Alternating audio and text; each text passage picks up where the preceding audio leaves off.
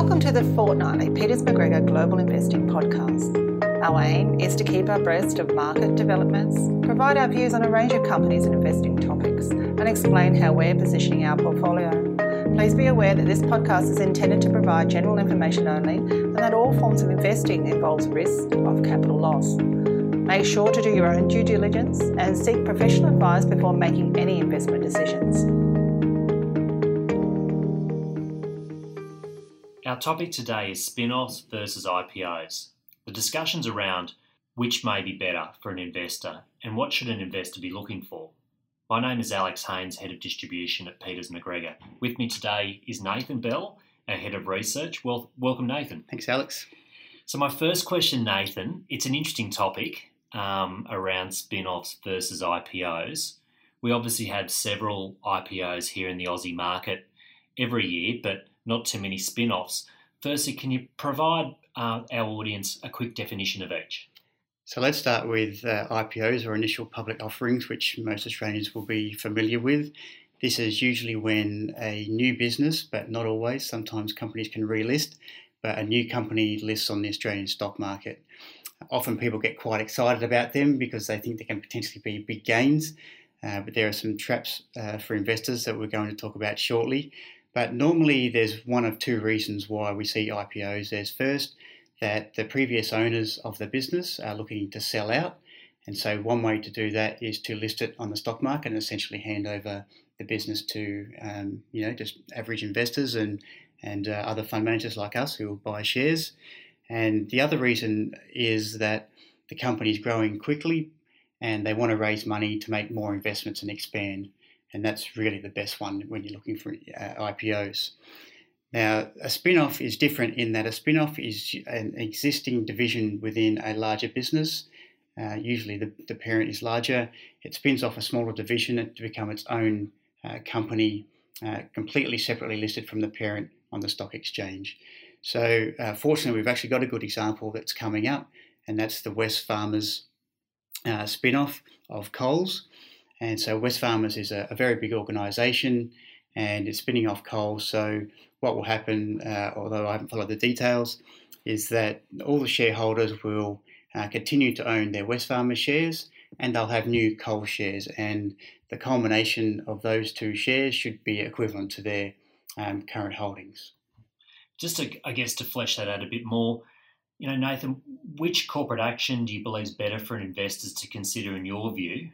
And what should an investor be specifically looking for when examining each opportunity? So let's look at IPOs first. So IPOs can be really good when the situation is right. So what are the sort of things you're looking for that's going to really help propel a business and have big gains? Ideally, what you're looking for is the previous owners of the business to keep their holding in the business once it lists.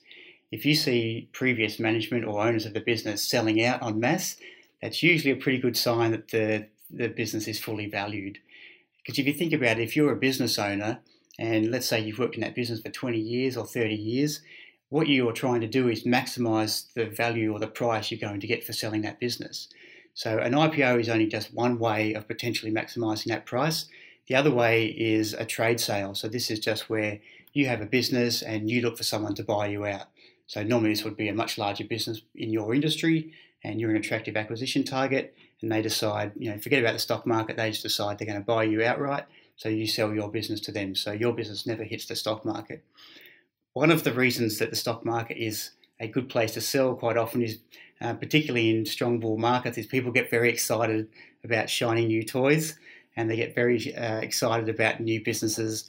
And because what you've got to imagine is when you see the prospectus, it's going to be full of good news, and obviously there's a number of pages in there about the risks, but they're going to talk to you about how great the business is, all their growth options. And people, I think, always feel, and Warren Buffett commented on this many years ago, he said the chances of a prospectus landing in your letterbox, the chances of that opportunity being the best opportunity in the stock market at that time is absolutely minimal.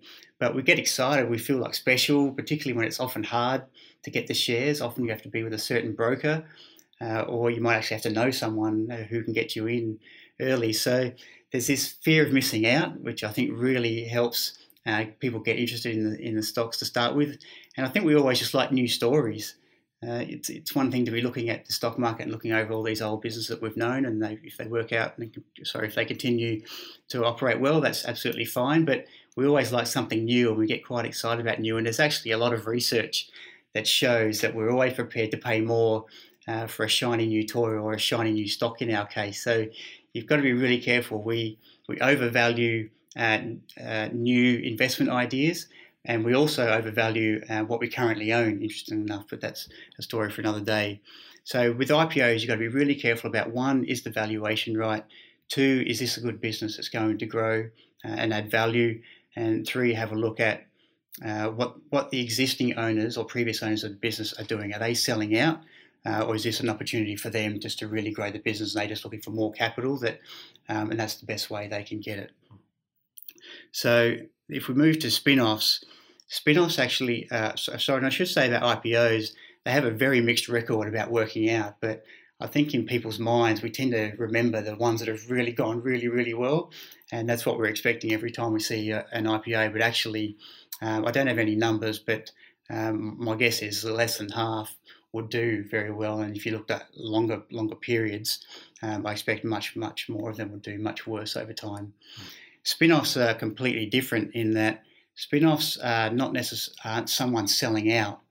Okay, so what you do with a spin-off is you've identified a division of the business that usually isn't a large part of the existing business, and management don't want to give it all its resources, because if you're sitting there and you're the CEO and you're getting rewarded for big increases in the profits over time, and you've got this small division that's only, say, 5% of revenues, then you're just not going to spend a lot of time on it because it's not going to move the needle for the business or for your bonuses. And what tends to happen is that you might have really good management sitting over that division, but they've got to fight against a bunch of other different business managers in the business to get capital to go and make investments. And if the big CEO is sitting there going, well, this business doesn't make much difference to me, then you're probably not going to get the capital you need. So what often happens is this smaller division lists on the stock market as a separate entity. It comes with a new CEO. Maybe that might be an existing person within the business, but they might have been a chief operating officer before. They'll become the new CEO. And often what we see in a spin-off is actually the share price is, in contrast to an IPO, can be quite depressed very quickly. And there's a couple of reasons for that. One is because in an IPO, people are incentivized to talk it up. So often the higher the price you can get for the IPO, the existing owners are happy, but also the brokers are very happy because they get a cut. A lot of money. Absolutely. And so with a spin-off, it's completely different in that the CEO of a spin-off often doesn't get their options priced until the stock's already been listed for a little bit. So it's actually in their interest to talk the stock price down, then have their options priced, and then it magically, as we see through the research in years 2 and 3 of a spin-off, turns out to be these essentially magic years for spin-offs where all this value that couldn't be seen 2 years ago or a year ago all of a sudden comes to the surface, and that's how you get these wonderful performing spin-offs.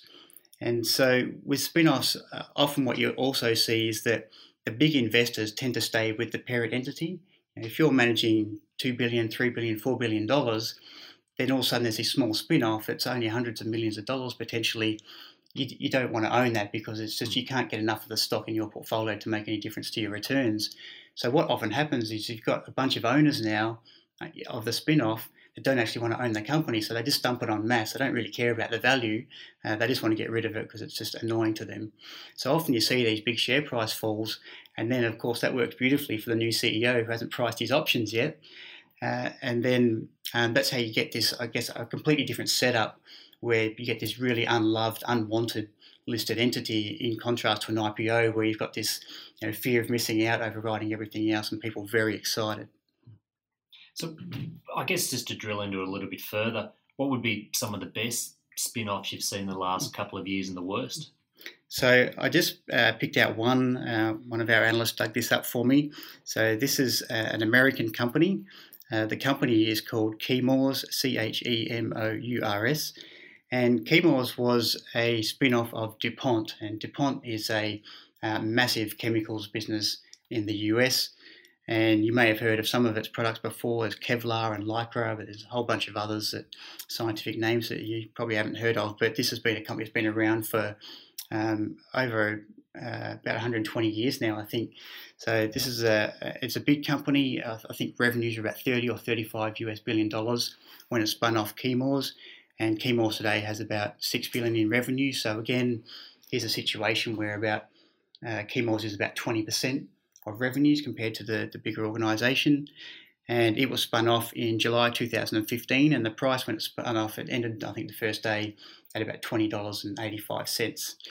Now, what happened in the next 7 months was that the stock price plummeted, and it actually got down to below $4. So within 8 months, the stock price had fallen from $21 to $3.88. So this huge fall, and I'm not au fait with the details, but again, my guess is here, a lot of the owners of DuPont wouldn't have wanted to own this small business. And so they would have been selling through this process. So nothing to do with the value of the actual spin-off itself, but just because of, I guess, what we call liquidity, is these big investors don't want to hold this small business like we just spoke about. So they sell it, the share price collapses, and no one's interested until some smaller managers actually start to look into this business and the share price now, which is and realise is like down 70 or 80%, and say, actually, hang on, there's potentially some value here. And then within at the end of 2017, so October 2017, so it's gone from $4 in February 2016 to the end of 2017, it's $60. So that's you can start to see why. It's like you've made 15 times your money if you're fortunate enough or lucky enough to pick the bottom there.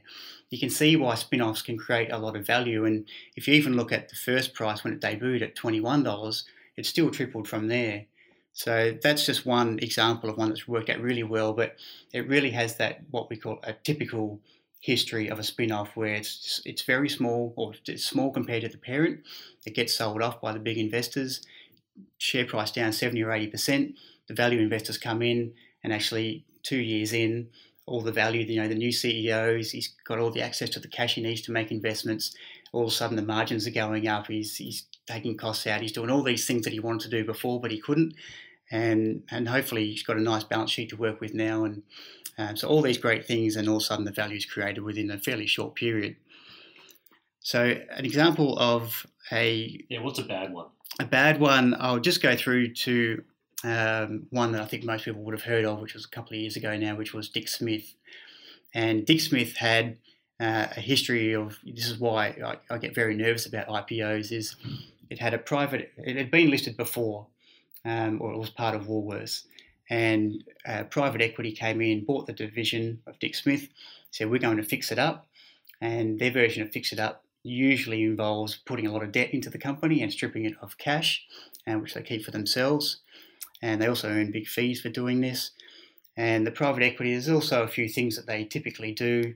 Often a couple of things I've seen in my experience is that they don't generally invest for the long term in the business.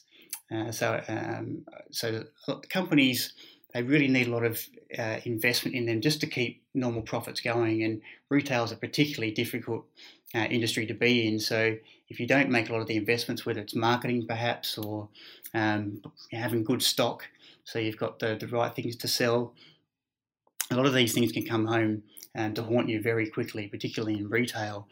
And so what we saw was Dick Smith almost collapsed on the spot. It really didn't even make 12 months, and it's been well written in the media about what the story was. But the one thing that would have kept me away from this for a start was that private equity owned this business. They hadn't owned it for very long. And when they're selling, I mean, what do you think their incentive is? Their incentive is to get the best absolute price for it that they can. So they got people all excited about the growth story for Dick Smith. But if you looked underlying, there was a whole bunch of financial quirks that gave you a sense that actually this was quite risky. And once you've got a retailer with debt, like that's a bad mix anyway, let alone all the issues they had with stock. So they did very well selling off a lot of stock early and taking a lot of cash out of the business. And then the new shareholders on the market were left holding the bag. So moving on, I know, Alex, you wanted to ask me, so that's, you wanted to ask me about what a good IPO is. Yeah. And so I had a feeling that there's been some Chinese I've seen plenty of Dutch, but so some Chinese technology stocks. I knew a couple of them haven't been listed for a long time, but so we own JD.com and Baidu's another one. It's the Google of China. But one that's actually listed a fair while ago, but so it's not the last couple of years, but it's just worked out exceedingly well, is a company called Tencent. Now, if you don't know Tencent, Tencent is well known for its WeChat messaging service, which basically every Chinese person has. There's almost 1 billion accounts now, and which is basically everyone in China. And there's apparently 400 million of them spend at least 2 hours per day on the Tencent WeChat app. So it's almost like having the internet in an app within the internet. So think of Tencent. It's got your free messaging service, phone service. It's got like a Facebook service within it as well. It's got like a PayPal payment system. So all of this within the one app. So this is why Tencent's app is so popular. Now, the company listed in Hong Kong on 16th of June 2004 at 81 Hong Kong cents. Now, just in January just past, the stock price got to 471 Hong Kong dollars.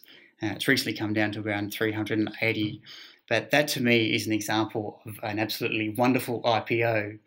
But it didn't necessarily happen on day one for this company. This was a company that turns out has this wonderful manager in Pony Ma, and in the end it's developed some wonderful games. It really makes most of its money from online gaming, but it's got a few other tricks up its sleeve with the PayPal payments like service. So this has been an absolutely phenomenal company. And the difficulty is, though, when you see these companies first come out, is it's very often, particularly in technology, it's very hard to predict what it's going to look like in 10, let alone 15 years. And this was just one that worked out absolutely exceptionally well. But to bring this back full circle, this is why people get so excited about IPOs, because they hear about these few absolutely obscene winners and then think, okay, this next one's going to be that, without actually doing their homework and actually looking through the financials and looking for a few of those tricks and why management or the former owners are selling out. And Nathan, you've been known for applying a 3-year rule when looking at an IPO. Why do you, I guess, you've answered half of it, but why do you apply this? And again, can you give me an example? So I've got two, but one is just one we spoke about, which is Dick Smith. I think that didn't even last a year before that collapsed. So the 3-year period that I use is basically that gives you enough time for some of these tricks, as I call them, of the previous owners might have done to boost the cash flow of the business to come out. So if a business hasn't been had a lot of investment in it, then 1, 2 or 3 years you'll start to see the operations fall off. You'll start to see sales growth come off because either they haven't been marketing the business or a lot of fixed asset businesses. So I'll move on from Dick Smith. A company called Penrice Soda Holding, and this is one that most people would never have heard of. This is where I learnt the lesson about being very careful about who's selling the business. And Penrice Soda Holding was a South Australian company that owned the only soda ash production facility in Australia. And you thought that would have been pretty good, and because it has its quarry in South Australia. And as we know, if you've got these businesses where it's actually really expensive to carry the materials from a site to the customer, you don't really want to have to move that stuff very far. So if you've got the quarry, that's obviously very handy and of great value. And so what happened with Penrice Soda was, one, it actually turned out that it actually was cheaper to import soda ash than it was to buy it and then move it around from South Australia to customers. So that was one really bad thing. But the second thing was, I remember going through the prospectus, and you could see that, and this is one thing you have to be really careful with prospectus, is they don't show you a lot of detailed financial historical information. But there was a few years there where you could see the depreciation cost was coming down. And what that did was it boosted the profit, which looks great, right? But this is talk about a facility that processes soda ash, very dusty, dirty, horrible environment, lots of wear and tear. And so you need to be investing in that product, in that equipment all the time, otherwise it starts to deteriorate. And so when you see depreciation going down, that's telling you the investments aren't being made in that infrastructure. And so what happened was the company actually needed a whole heap of money. At the same time, revenues were falling, to reinvest in the plant and actually keep it up to scratch. So you got this disaster where it had debt got listed with debt from the previous private equity owners, which essentially has stripped the cash out. And this profit, which you thought were going to be, there was always nice hockey stick expectations of profit over the first few years. That didn't come about because of the issues with the cheaper soda ash. So it almost made it sound like it was a monopoly supplier, but actually there was this whole import market that was much cheaper. So and Penrice went broke. So you need to be really, really careful with IPOs. And again, Nathan, you've said in the past spin-offs have provided a more reliable source of profits for investors, in your view, v IPOs. Why do you believe this is the case? And should investors then look to sell their stake in the parent? So spin-offs have a tremendous record in the US. We don't see many of them in Australia, but a great record in the US of creating value. And it's for those reasons I talked about, where you've actually got a rejuvenated business with a balance sheet that it can now use at management's discretion. You've got very highly motivated CEOs in charge, potentially for the first time in a business, so they want to do really well. And you often get that big sell-off initially that creates a great setup to buy something much, much cheaper than what it's worth. And so that's why spin-offs tend to work, is just because there's a whole bunch of value that previous management hasn't been willing to invest in the business, that the new manager can come in and create, and you also get that big sell-off. Now, if you look at more recently, if you look at the period sort of through the late 90s and early 2000s, spin-offs did actually wonderfully well. The market's not completely blind to this these days, so in the last 10 years, spin-offs as a group haven't done as well, and the statistics show that about 60% of spin-offs do well. So you could actually buy every spin-off and you would do just fine, even though the returns today are probably not as high as what they used to be. But you could also try and pick those 6 stocks and then try to do really well, which is essentially what we try to do. So that's statistics for spin-offs. Now IPOs, I should say one other thing too is we've seen a lot of technology companies. We talk about founder-led companies. This is sort of going slightly off track here, but these like Facebook. I say that IPOs don't generally do that well, but we've seen some founder-led businesses like the US technology stocks, where the founders have actually listed their businesses, have kept the majority of their own personal wealth in those businesses, and they've been absolutely phenomenal investments. So this is your Googles, Facebooks, Netflix. These can be wonderful IPOs, and I just want to underline that the key to looking at these is the founders weren't selling out. They really believed in these businesses and they really wanted the capital to grow. So those as a group have done extraordinarily as well, but it's just with that caveat, when you see an IPO, is the existing management or the existing owners of the business willing to keep their money invested in those businesses? That's a absolutely, that's a real giveaway that there's potentially really something good here. Now the question is, well, if the sibling, the smaller spin-off, does well, is it worth selling the parent? And because we've talked about how the big investors tend to stick with the parent. And interestingly, what the statistics show, or the research shows, is actually in the first 2 to 3 years, it's actually well worth hanging on to the parent as well.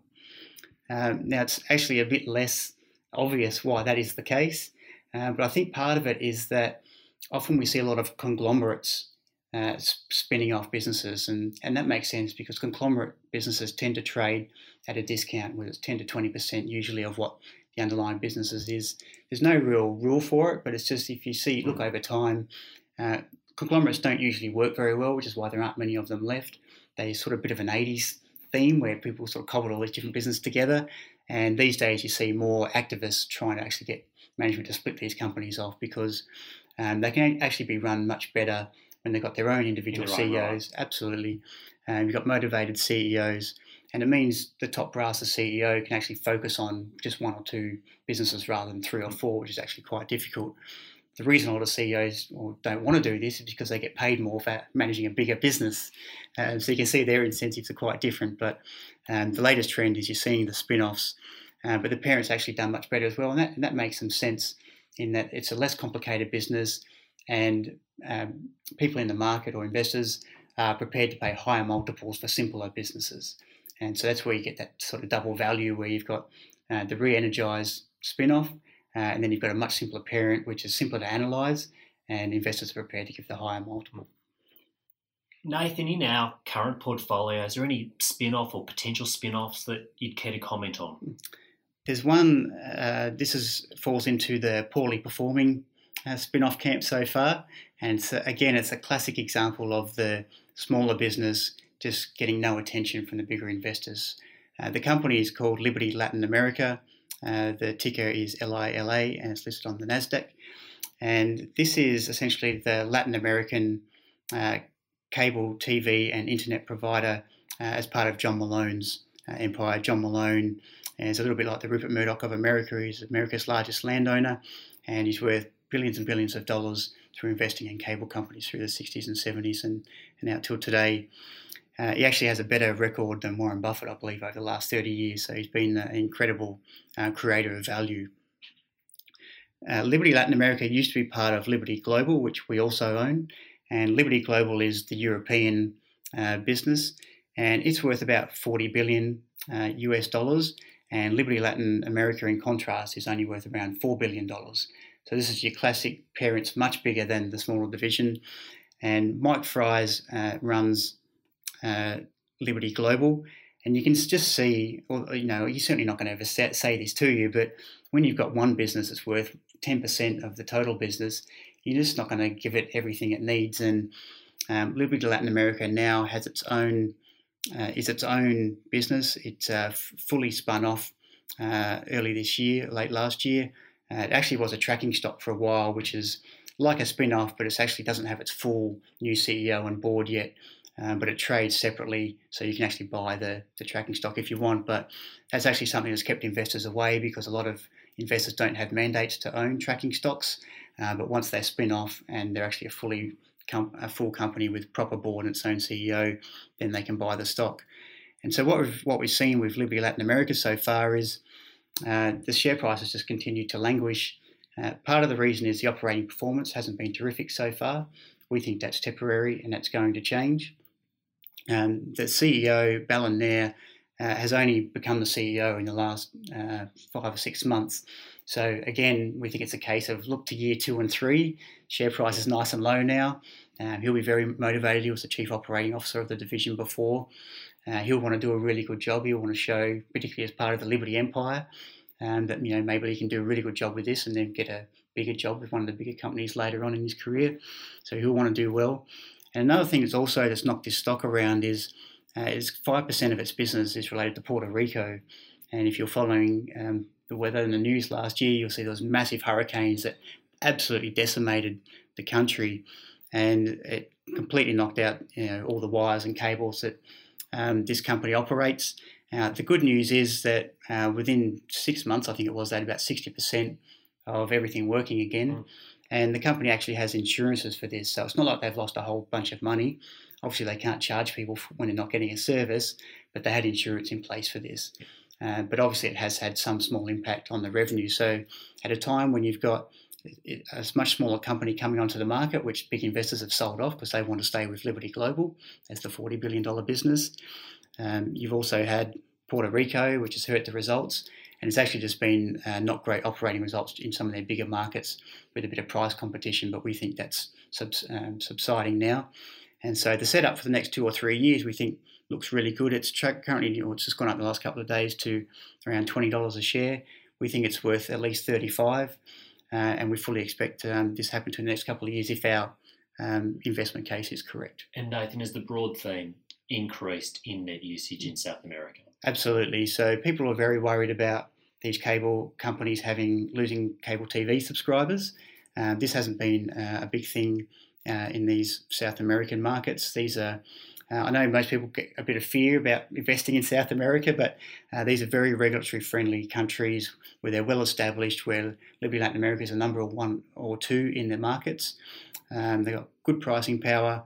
They've got the only subsea cable in the area, which means they can move a lot of traffic and data between large areas quickly, which is what you want as a cable provider. You need, the more internet we use, the more you need to be able to move that data quickly. And the other thing is the internet usage rates in these countries are about half or less what they are in the developed world. So we expect over the next 5 and 10 years that will move up to more developed nation type status, so more around the 60, 70, 75% for fast broadband services. And we know over time that people are prepared to pay more for those fast broadband services, so there's pricing power there. And then the last option, but this isn't a short-term thing, but we fully expect that the company will make plenty of smaller acquisitions over time. It's quite a fragmented market, and it makes sense that the biggest company with the most scale will be able to just chip away over time and buy these businesses, tuck them in and increase their profit margins. Thank you, Nathan. Quite a bit covered there. Thank you, everyone, for listening today. Please feel free to share this podcast. If you have any questions, to email through to our email address, which is service@petersmcgregor.com.